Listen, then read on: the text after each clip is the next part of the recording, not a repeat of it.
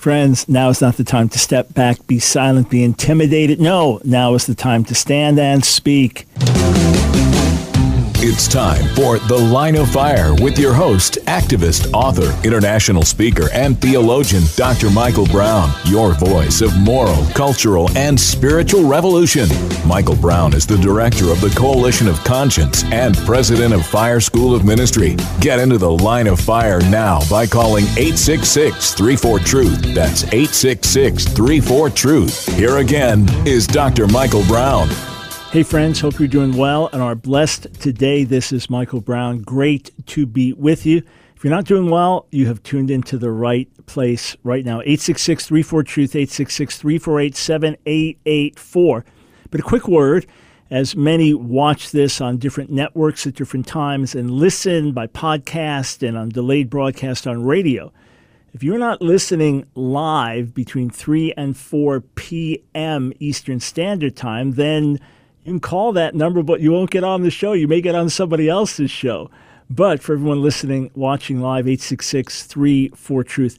A little later in the broadcast, I want to talk about our oneness as a human race, our commonality as a human race, the fact that there is ultimately one race and that we have beautiful diversity, that we have differences and distinctives by race and ethnicity and culture, and yet we are one race. All of us, in our different shapes, sizes, and forms, created in the image of God, all of us fallen, all of us in need of redemption. I'm going to get to that a little later. I want to encourage our true unity, not glossing over differences, not looking away from justice issues, but focusing on our true unity. All right. I have a new article titled, "The Cancel Culture is Losing Its Mind." We have been tracking for you how crazy things are getting. And every day they get crazier. I could literally write a new article every day and not cover everything that's happening in this crazy world around us, with cancel culture seeking to dominate, seeking to silence, seeking to intimidate. And what we cannot do is cower. We cannot hide. We cannot withdraw. We cannot be ashamed of what we believe because the ridicule is getting more and more extreme. We need to speak up. We need to speak out with love, yes, with wisdom, yes, with compassion, yes, with grace, yes. But we must hold our ground and speak, or we will be swallowed up by an angry and even increasingly violent culture. Here, let me give you some examples in recent days. These are all within the last few days, some maybe a week old, but all very, very recent events. Breitbart reports Miss Swimsuit UK has been stripped of her title after posting the message "All Lives Matter" on her Facebook page. Now, Miss Swimsuit UK, the organization, had expressed strong sympathy for Black Lives Matter, and she posted something and said, yes, U.S., last year there were 9 unarmed blacks that were killed, but there were 19 unarmed whites that were killed. And she was saying all lives matter. You say, well, that's insensitive. That's not recognizing historic black suffering. Whatever, fine. But you don't strip her of her title. This is the insanity of the cancel culture. You do not dare express a dissenting position. This is what she wrote. Yes, what happened to George Floyd was wrong and unforgivable. But so is what happens to many other people of different races in similar situations. Yet they don't get to protest, loot, take over social media, create a day for their race, or even raise $10.3 million in aid of the person who passed. The majority of crime and deaths regarding black people is caused by black-on-black crime that happens in America. Now, you might have a laundry list of issues with that, and you might say, look, the majority of white crime is white-on-white crime, and it's all within communities and so on and so forth, and I don't like the comment, and she sounded right. You could have all kinds of objections, or you could say, hey, I understand her point. Either way, you don't strip the person of their title over that. These days, you do. You do. All right, how about this example? Policemag.com reports this. 2 officers were ambushed and killed. One 39 years old. 2 officers knock on a door. They were called there. Guy behind the door is waiting for them, shoots them through the door, and then takes his own life. So it was a setup, it was an ambush, they were killed, and then the shooter took his own life. So the 39-year-old policeman left behind a 16-year-old daughter, Savannah Chavez. And this is what she tweeted. 16 years, 16. Her dad murdered in cold blood while seeking to be an officer of the law. She said, words cannot describe the pain I'm in, but I'm glad my dad is at peace. You're an amazing man, and anyone who ever came across you knew that. She said, I'm going to miss you so much. You died doing what you love most. You died a hero. I love you, Daddy. See you soon. And then hashtag Blue Lives Matter and a heart. What? What? She dared say Blue Lives Matter? She dared take away from the BLM movement? What? She dared misappropriate a slogan? After all, her father was not born blue. That was his own choice to be a policeman. There's no such thing as a blue life. She came under such attack, she deleted the tweet. 16-year-old girl, Hispanic on top of it, whose dad was just killed in cold blood. And you're going to attack her for saying Blue Lives Matter? For saying, hey, don't forget about the cops like my dad that put their lives on the line. Don't forget about them. Don't forget about all the good cops out there. Their lives matter too. You're not allowed to say that. And there's not enough understanding and etiquette. Of course, no etiquette in social media. There's not enough restraint that people have to not attack a 16-year-old girl for tweeting about her dad. This is the cancel culture is ruthless. Ruthless. How about this? ZeroHedge.com reports Facebook deplatformed a former employee who questioned the standard BLM diversity narrative. Patrick Shu, not sure how to pronounce his last name, Shyu, who also worked for Google in the past, had claimed in a video that, quote, diversity policies were creating more problems than solutions. So here is an Asian American, and he's fired from his Facebook job initially, and then Facebook deplatforms him. All of everything he had on Facebook for years, gone, disappeared. Every connection, every contact, gone, disappeared. And then YouTube shadow banned him. He's got like 770,000 subscribers on his tech site on YouTube. He gets shadow banned. So this is behind the scenes, basically restricting views and trying to hurt you and hinder you in different ways. And this is what he says on his YouTube video. Listen to this. So for 10 years, I said all great things. And then one time I say something that you may not necessarily like, that you disable my entire account and I lose access to all of the past 10 years of information and data I had. So for 10 years, I said... Yeah, and there's no explanation, he says, no appeals process. So 10 years, they like what he says, great. And then he says one thing they don't like, gone, canceled, removed, all your stuff. I mean, picture you're living in a certain place, you put all your belongings there, and then all your records there, and all the family photos there, and someone doesn't like something you do, and boom, they get rid of all of it. That's what happened. Appeals process? What's that? Who are you appealing to? The very people that came against you. Saying one word. Don't think, well, it hasn't come to me yet, so I'll just play it safe. No, don't play it safe. Now, don't try to get in trouble either. Don't be foolish. But speak when you need to speak. Make your view known. And the moment you think, oh, if I say this, what the consequences might be, that's when you have to say it. Don't you think I deal with that every single day here on radio and every single day live streaming on Facebook and YouTube?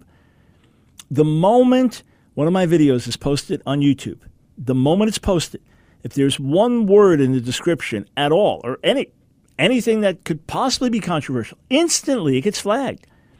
Now, for the most part, YouTube has been approving my videos. In other words, they have not been demonetized so that if millions and millions of people were watching videos, that would bring in a certain amount of income to the ministry so we could post more free videos for you and things like that. That's why we do it. It's not a lot of money. I mean, you have to get views way beyond what we're getting, but still it helps, and we put it right back into doing what we're doing. So, yeah, it matters. It's helpful for us to monetize the videos. But we don't think, well, if we say this, it won't be. No, we speak the truth in love. We speak the truth as before God, and then let the consequences let the chips fall where they may.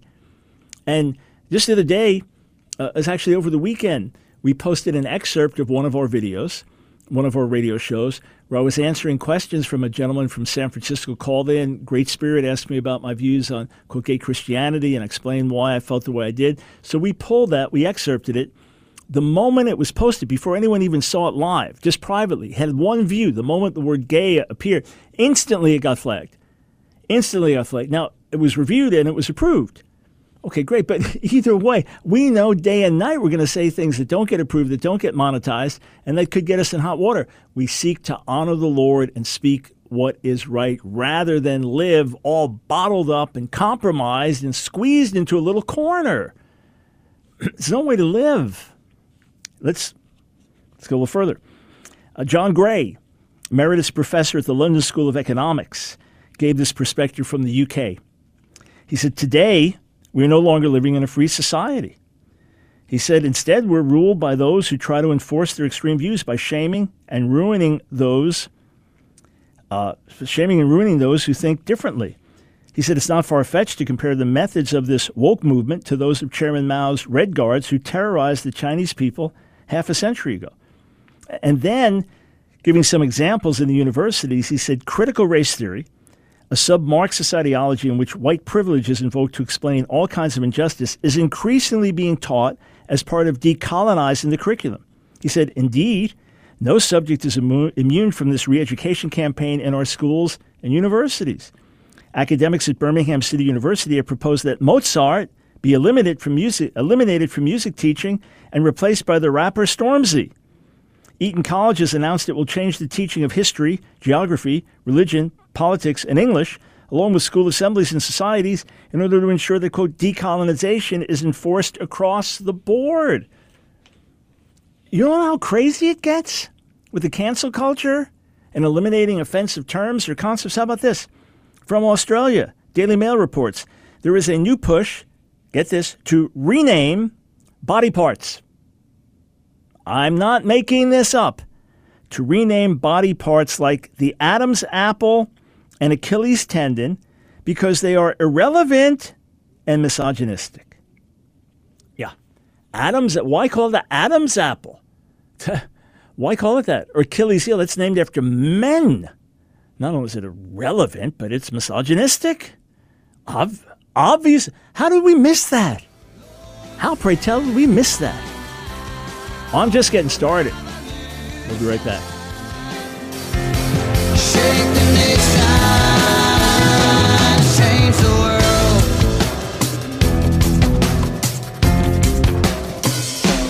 Change the world.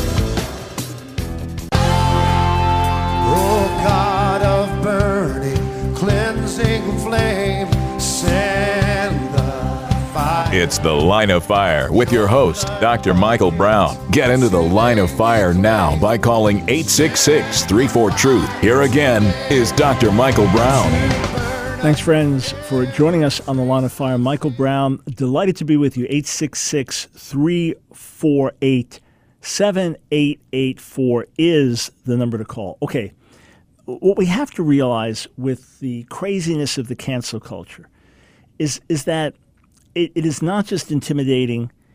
It is not just extreme in terms of just wipe your presence off the map if possible, hence the name cancel culture. But it's violent. Not all of it is violent, but some of it is violent, and more of it will turn to violence because there's no reasoning with it. There's no logic. There's no sharing facts and information because this is a mindset. And then no doubt when people get this radical and want to silence others, you give way to demonic spirits and all kinds of junk, and you may act even more irrationally. So Tony Perkins from the Family Research Council has written about the number of church buildings that have been attacked in recent days. So he has an article on church buildings being set on fire.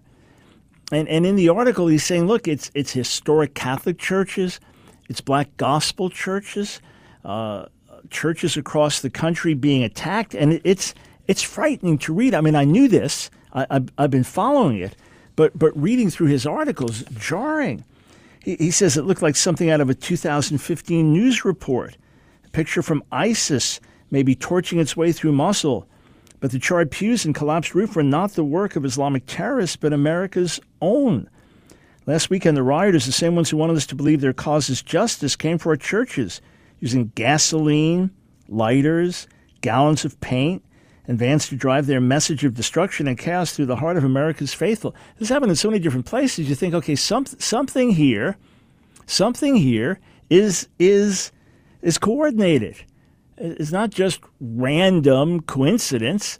And I believe some things will easily be traced back to the larger cancel culture, which, as I have been warning, along with the BLM movement, which we separate from the truth that Black Lives do matter, that the BLM movement will turn against the church. It is inevitable, and in certain cases, already happening. You, my friend, if you are a Bible-based follower of Jesus, are the last enemy to be conquered. You are the one that must be overthrown for radical social agenda to be carried out. If the agenda was truly biblical justice, then people would be standing with us and saying, hey, help lead the way.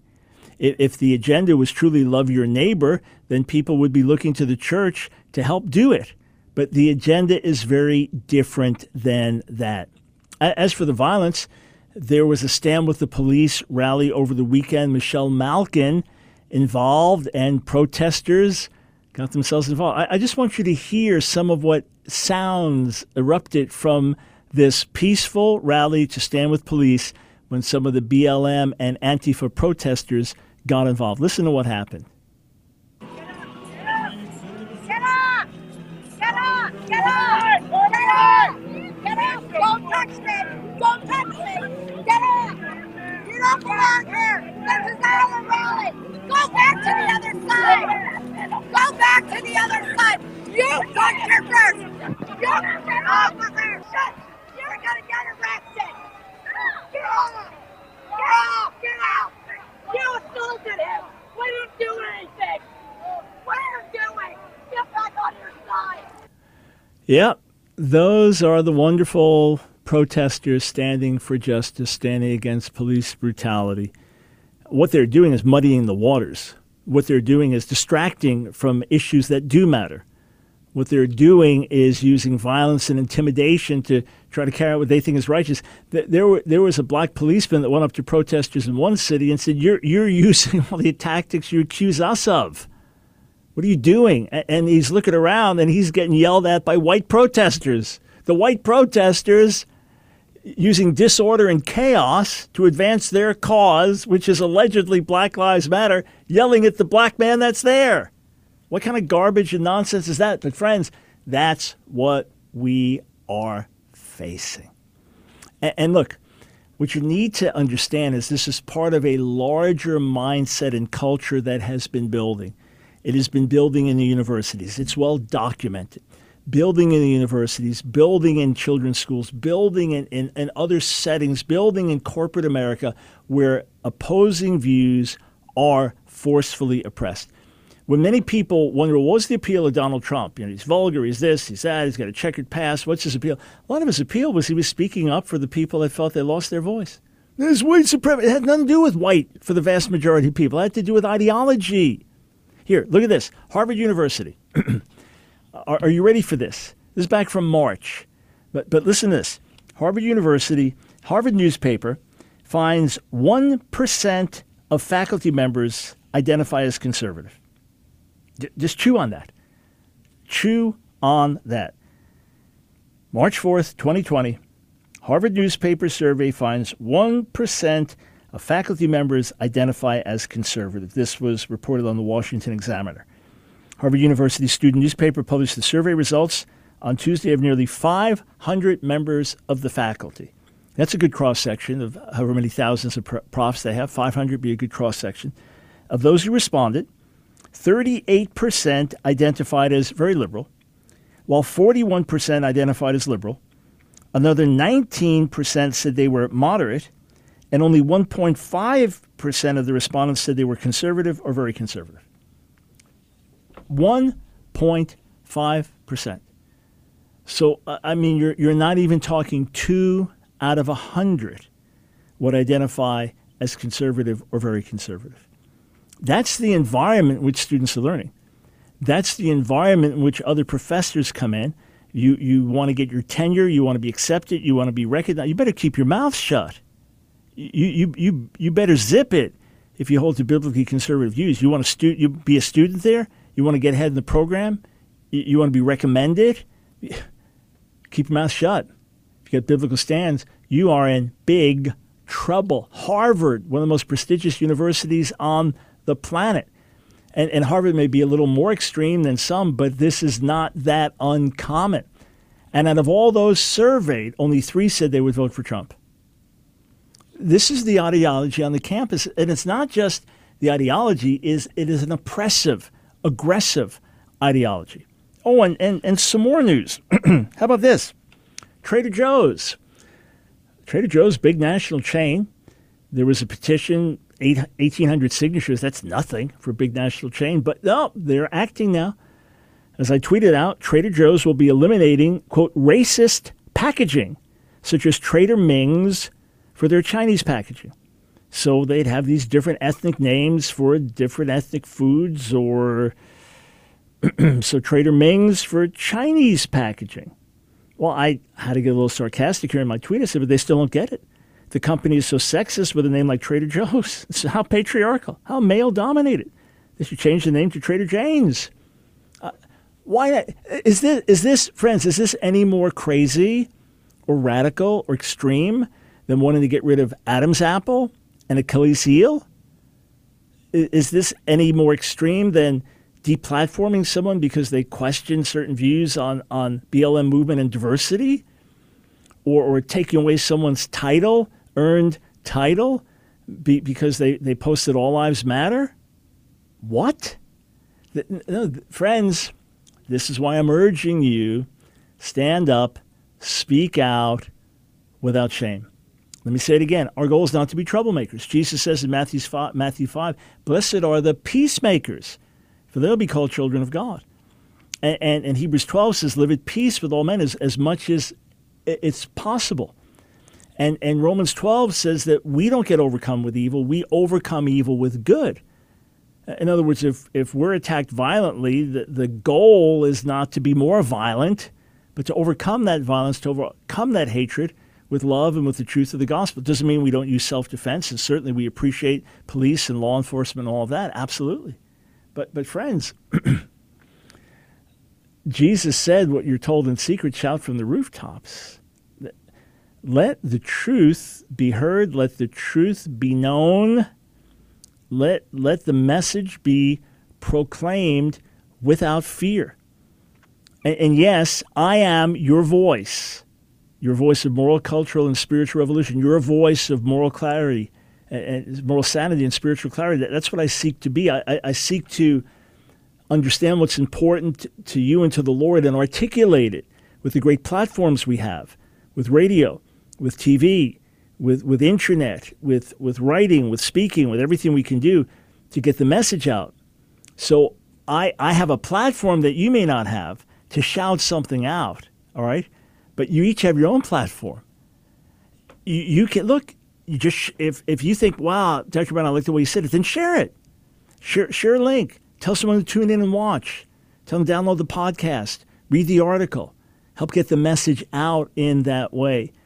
But friends, it's not just my voice, it's your voice. Let your voice be heard in your family, in the workplace, in the schools. Young people, time to stand. Because you back down, the pressure's only going to get more intense. And you'll find there are others who feel the same way you do. They just don't have the courage. When you speak up, they'll come privately and say, I agree with you. And okay, well, let's speak up together. All right, friends, if you want to help amplify our voice, if you're watching on the Ask Dr. Brown Facebook page, click on the donate button. Your gift, whether it's $1 or $100, helps us keep doing what we're doing. If you're watching on the Ask Dr. Brown YouTube channel, right beneath the chat box, there's a $sign. Click on that. Your donations go a long way. And then online, askdrbrown.org. Click on donate. Let me say again, together we're making a difference. We come back, some encouragement about the one human race. Shake the nation, change the world.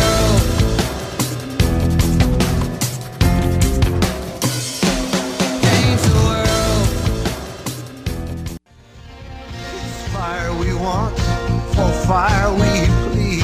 Send the fire. It's The Line of Fire with your host, Dr. Michael Brown. Get into the Line of Fire now by calling 866-34-TRUTH. Here again is Dr. Michael Brown. Thanks for joining us, friends, on The Line of Fire. Hey, just a reminder, my new book, Evangelicals at the Crossroads, is available. It's been out for a few days now. In fact, I'm still waiting for my print copy. Yeah, and we're eager to get them in to send out to all those who pre-ordered through the ministry. But I'm doing a lot of radio interviews on the book, and the more interviews I'm doing, the more relevant I know this book is, especially these next months heading into the election season and even beyond. So if you don't have it yet, you're able to get it. You can order it on Amazon, the paperback or the ebook. Download the ebook, start reading instantly, or you can go to our website, Ask Dr. Brown, askdrbrown.org. The book, Evangelicals at the Crossroads, Will We Pass the Trump Test? All right, before we go to your calls, 866-34-TRUTH, I want to share something with you. One of the things that grieves me the most about racial tension in America is that where there wasn't tension, where there was harmony before, now suddenly you're wondering about everybody. How are you looking at me? How am I looking at you? What are you thinking? What am I thinking? In other words, that race becomes an issue where it wasn't an issue. Now, there is no question that in many places in America, race still is an issue. I'm not denying that, and where race is an issue and when there is unequal treatment because of race, where that's genuinely happening, we need to address it. But for the most part, most of us have gotten along pretty well across racial lines, ethnic lines. For the most part, we're happy to be in integrated settings and have friends that are from different races and different ethnicities. We work together in settings like that. I know not universally across America. Again, I'm not downplaying where racism does exist. But for the most part, I don't believe in our day-to-day interactions that we are deeply racist. So maybe I'm projecting from my own heart, my own relations, and the people that I know and work with. But I was in the grocery store the other day, and suddenly I was just struck. It didn't overwhelm me to the point of I had to run out of the building and get on my face and weep, but I was just struck with this realization and with this pain. This one race, I mean, diverse, with all kinds of distinctives and backgrounds and cultures, and as I've traveled the world, that's one of the things I love most, is being around believers from all different backgrounds and being in different cultures. And yeah, I don't understand the language and don't know a lot of what's going on, but just that's part of the beauty and power of it. It's amazing for me to see and experience, and very humbling. And you go in there as an American, not to teach everybody, look at what we're doing in great America, but to serve and to honor. And I just was so struck by it as I looked around the grocery and the gals that were helping as I was checking out, and I was just thinking, we're one human race. We're one people. Look at what Paul said in Acts the 17th chapter. Paul is in Athens. He's on Mars Hill. And he stands in the middle of the Areopagus and says, "Men of Athens, I see that in all ways you're very religious. For while I was passing through and observing the objects of your worship, I even found an altar with this inscription, 'To an unknown God.' Therefore, what you worship without knowing, this I proclaim to you, the God who made the world and all things in it, since he is Lord of heaven and earth, does not live in temples made by hands, nor is he served by human hands as if he needed anything, since he himself gives to everyone life and breath and all things. From one person, from Adam, from one he made every nation of men to live on the face of the earth, having set appointed times in the boundaries of their territory. They were to search for him and perhaps grope around for him and find him, yet he is not far from each one of us. For in him we live and move and have our being," actually quoting from pagan poets as he's speaking there. But notice that from one he made every nation of men to live on the face of the earth. In a very deep and real way, it's not just trite to say there's one race, the human race. It is truth. It is reality. We are a different species. We alone of all God's creation are created in his image. We alone have capacities and abilities that the rest of the created world does not have, the animal world and everything else. Even the lofty angels, as unique as they are, do not have the unique status that we do because Jesus died for us. And the Son of God came into this world as a human being for us. And we are fundamentally one race. We have different colors. We have different backgrounds. We have different customs. But what joins us together is infinitely more than what divides us.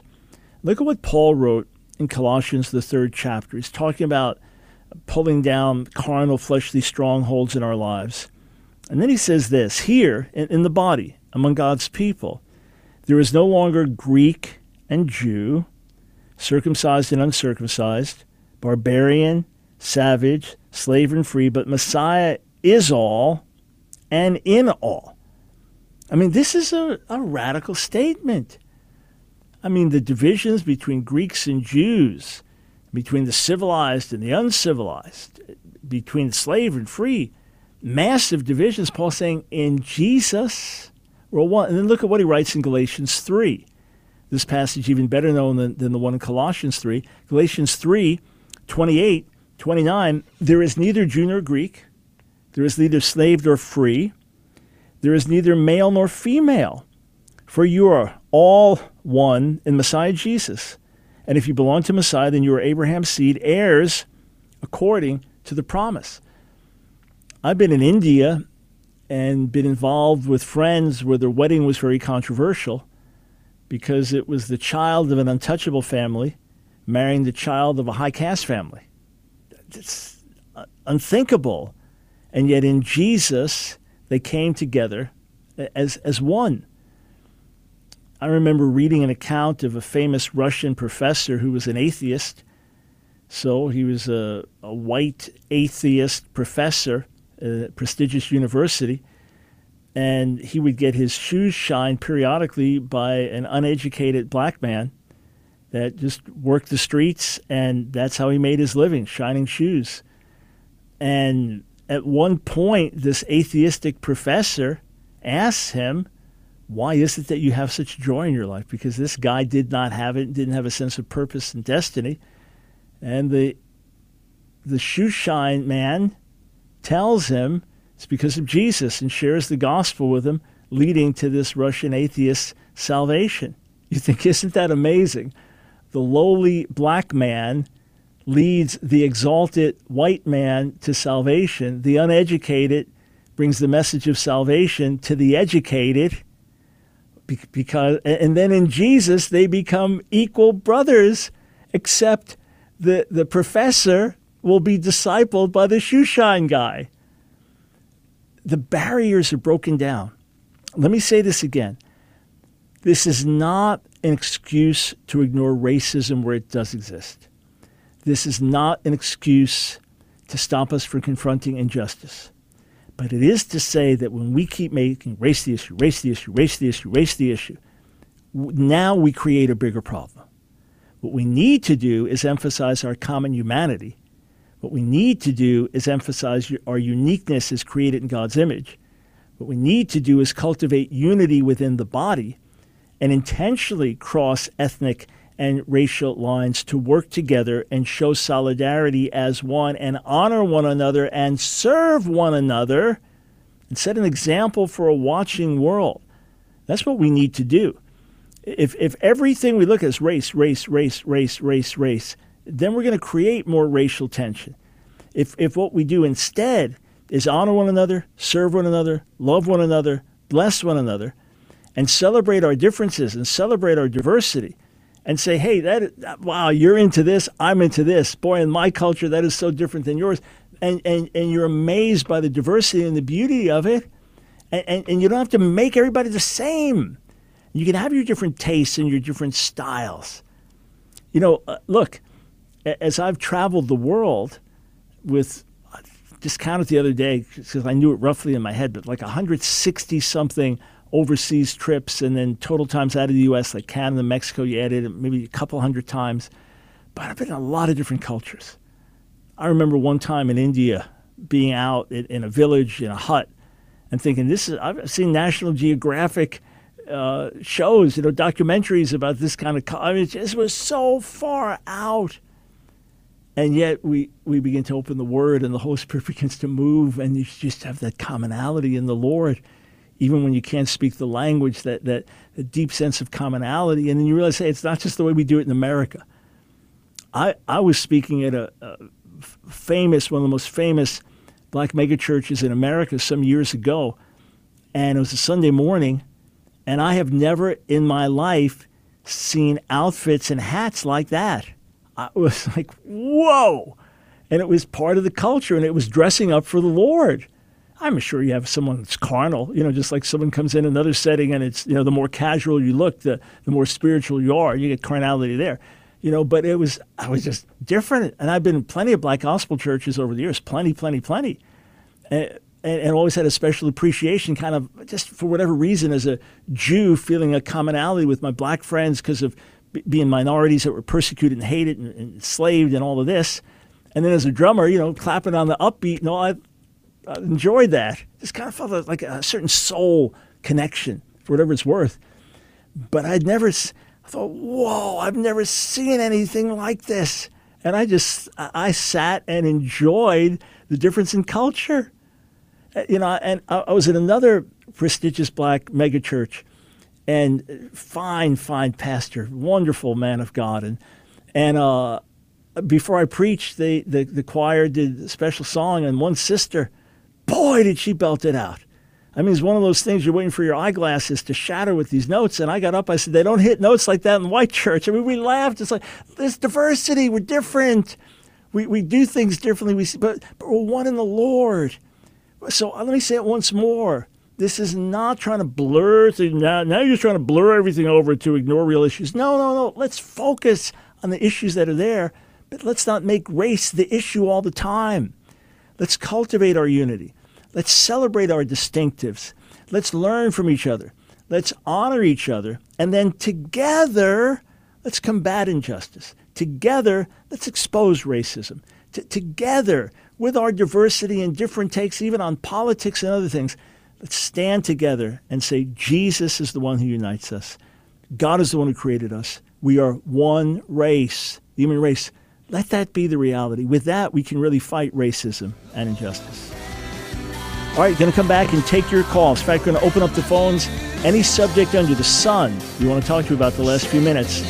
Phone lines are open, 866-348-7884.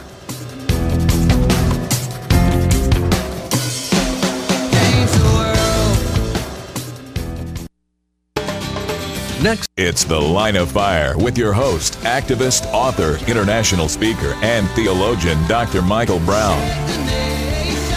Your voice of moral, cultural, and spiritual revolution.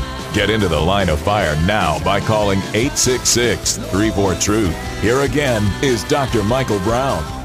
Hey friends, you may not have seen my article that went up, Sunday, when was that? Sunday, July 19th.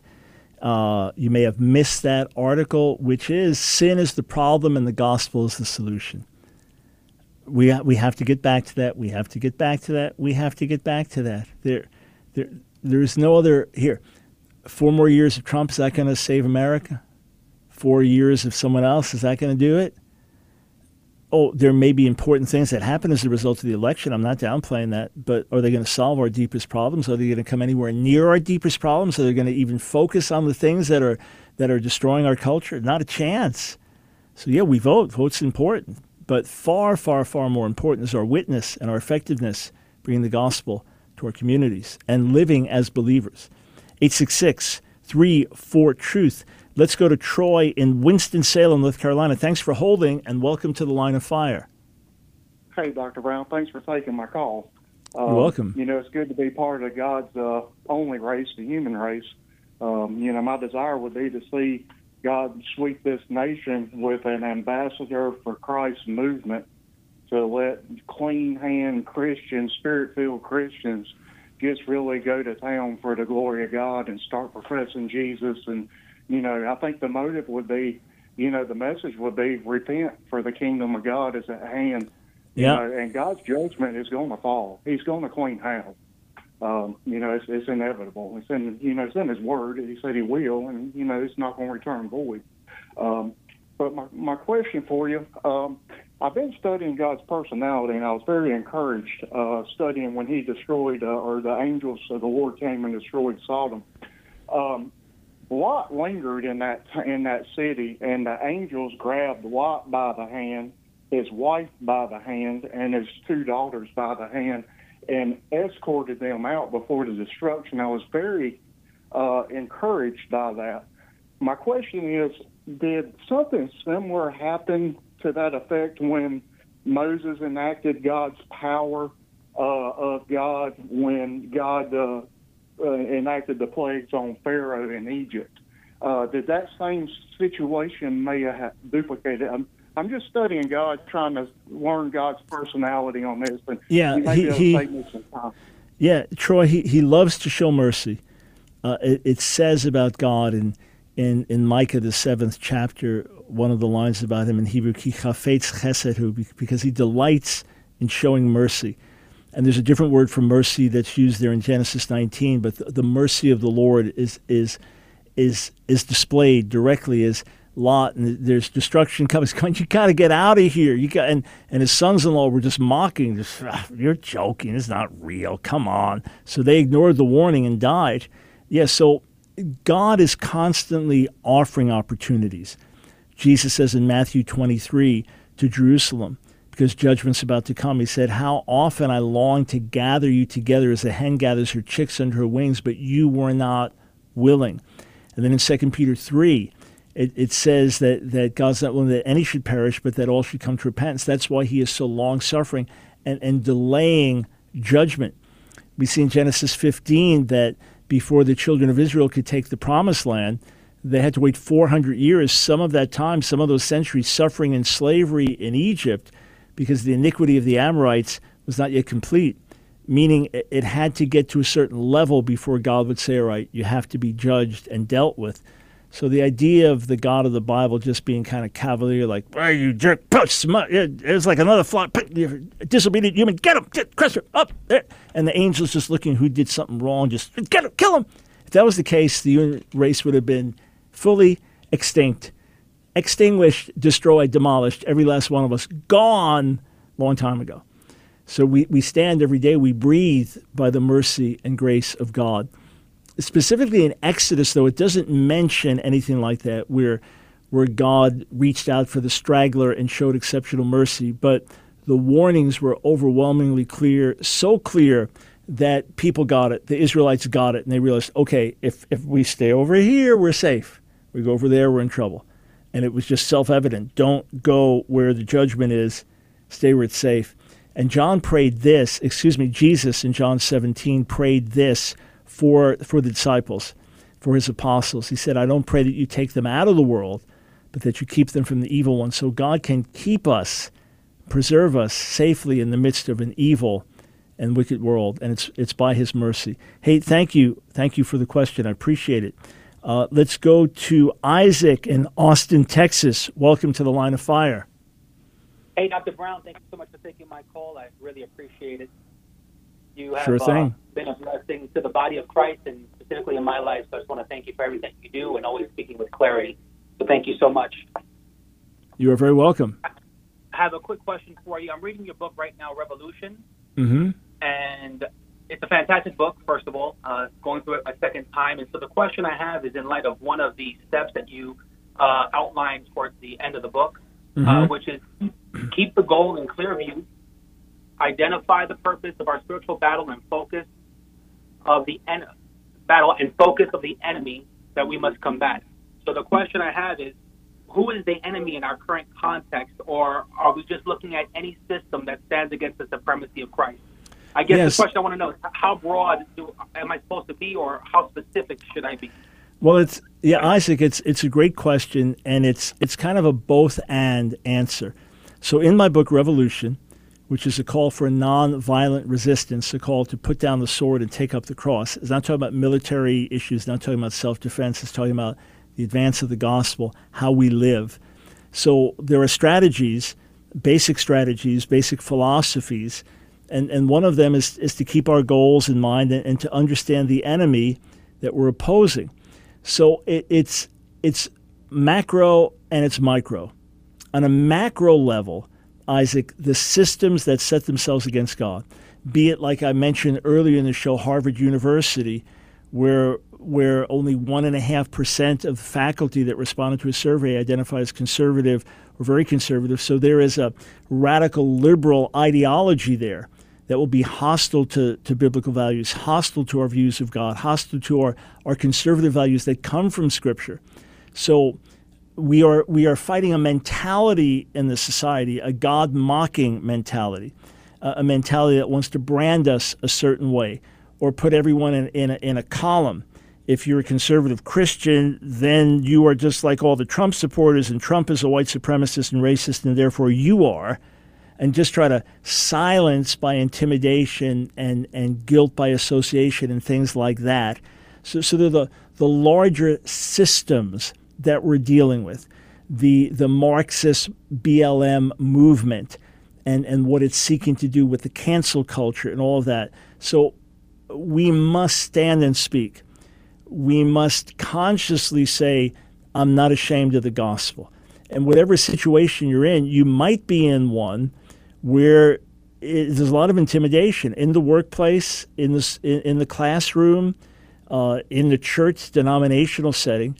So you've got to renew your mind every day. I'm not ashamed of the gospel. I'm not ashamed of the gospel. The message we have is a message of life and transformation, and the message of the world leads to destruction and death. So the larger, not ashamed of the gospel, not ashamed of the gospel, refuse to back down to the silence and cancel culture. On the flip side is this, that you are in a specific situation, maybe fighting a battle for truth in your church denomination, maybe looking to raise up godly businessmen in your community, maybe looking to start a student movement in your school. Whatever it is, what's the specific situation in which you find yourself? What are the things you are confronting most? Is it just your circle and social media? Who is opposing the gospel there? Who is trying to shut down the message there? Who is advocating for another message that is, in fact, a destructive message? You want to push back against that. So on the macro level, it is the systems of this age that are seeking to silence and crush the good news and intimidate God's people. In the micro level, wherever we find ourselves, could be your Facebook page, and it could be those who have radical anti-God ideologies there, that's where the revolution is being played out. And then more personally, Isaac, and for everyone else watching and listening, what's your area of burden? What do you feel called to advance? Is it part of the pro-life movement? Is it in caring for the poor? Is it in missions work, in street evangelism? What is it where you need to make a difference and opposition comes against that? That has to be overcome. And a lot of times the opposition is in our own head, our own heart, our own mind. And by God's grace, we overcome. May the Lord give you boldness and strength, Isaac. And hey, tell you what I want to do. It's going to be a little ways out. Howard, get Isaac's info. We have a new edition of the Revolution book coming out, the 20th anniversary of the initial publication. The new edition of Revolution coming out in October. We're doing the final editing now. I want to send you that as a gift. As you're going through this the second time, I want to send you this. First time this will go out to anyone. We won't have it for a few months. So Howard, just jot this down. Revolution book, new edition to Isaac. So Isaac, stay there. Howard is going to get your contact info, and we'll mail that to you as our gift and say, on with the revolution. Friends, that's why we're here. That's why we're on the air. That's why we're doing what we're doing, to be your voice of moral, cultural, spiritual revolution. It starts with prayer, repentance, holy living, preaching of the gospel, being disciples, making disciples. Now is our time. God bless you. Change the world.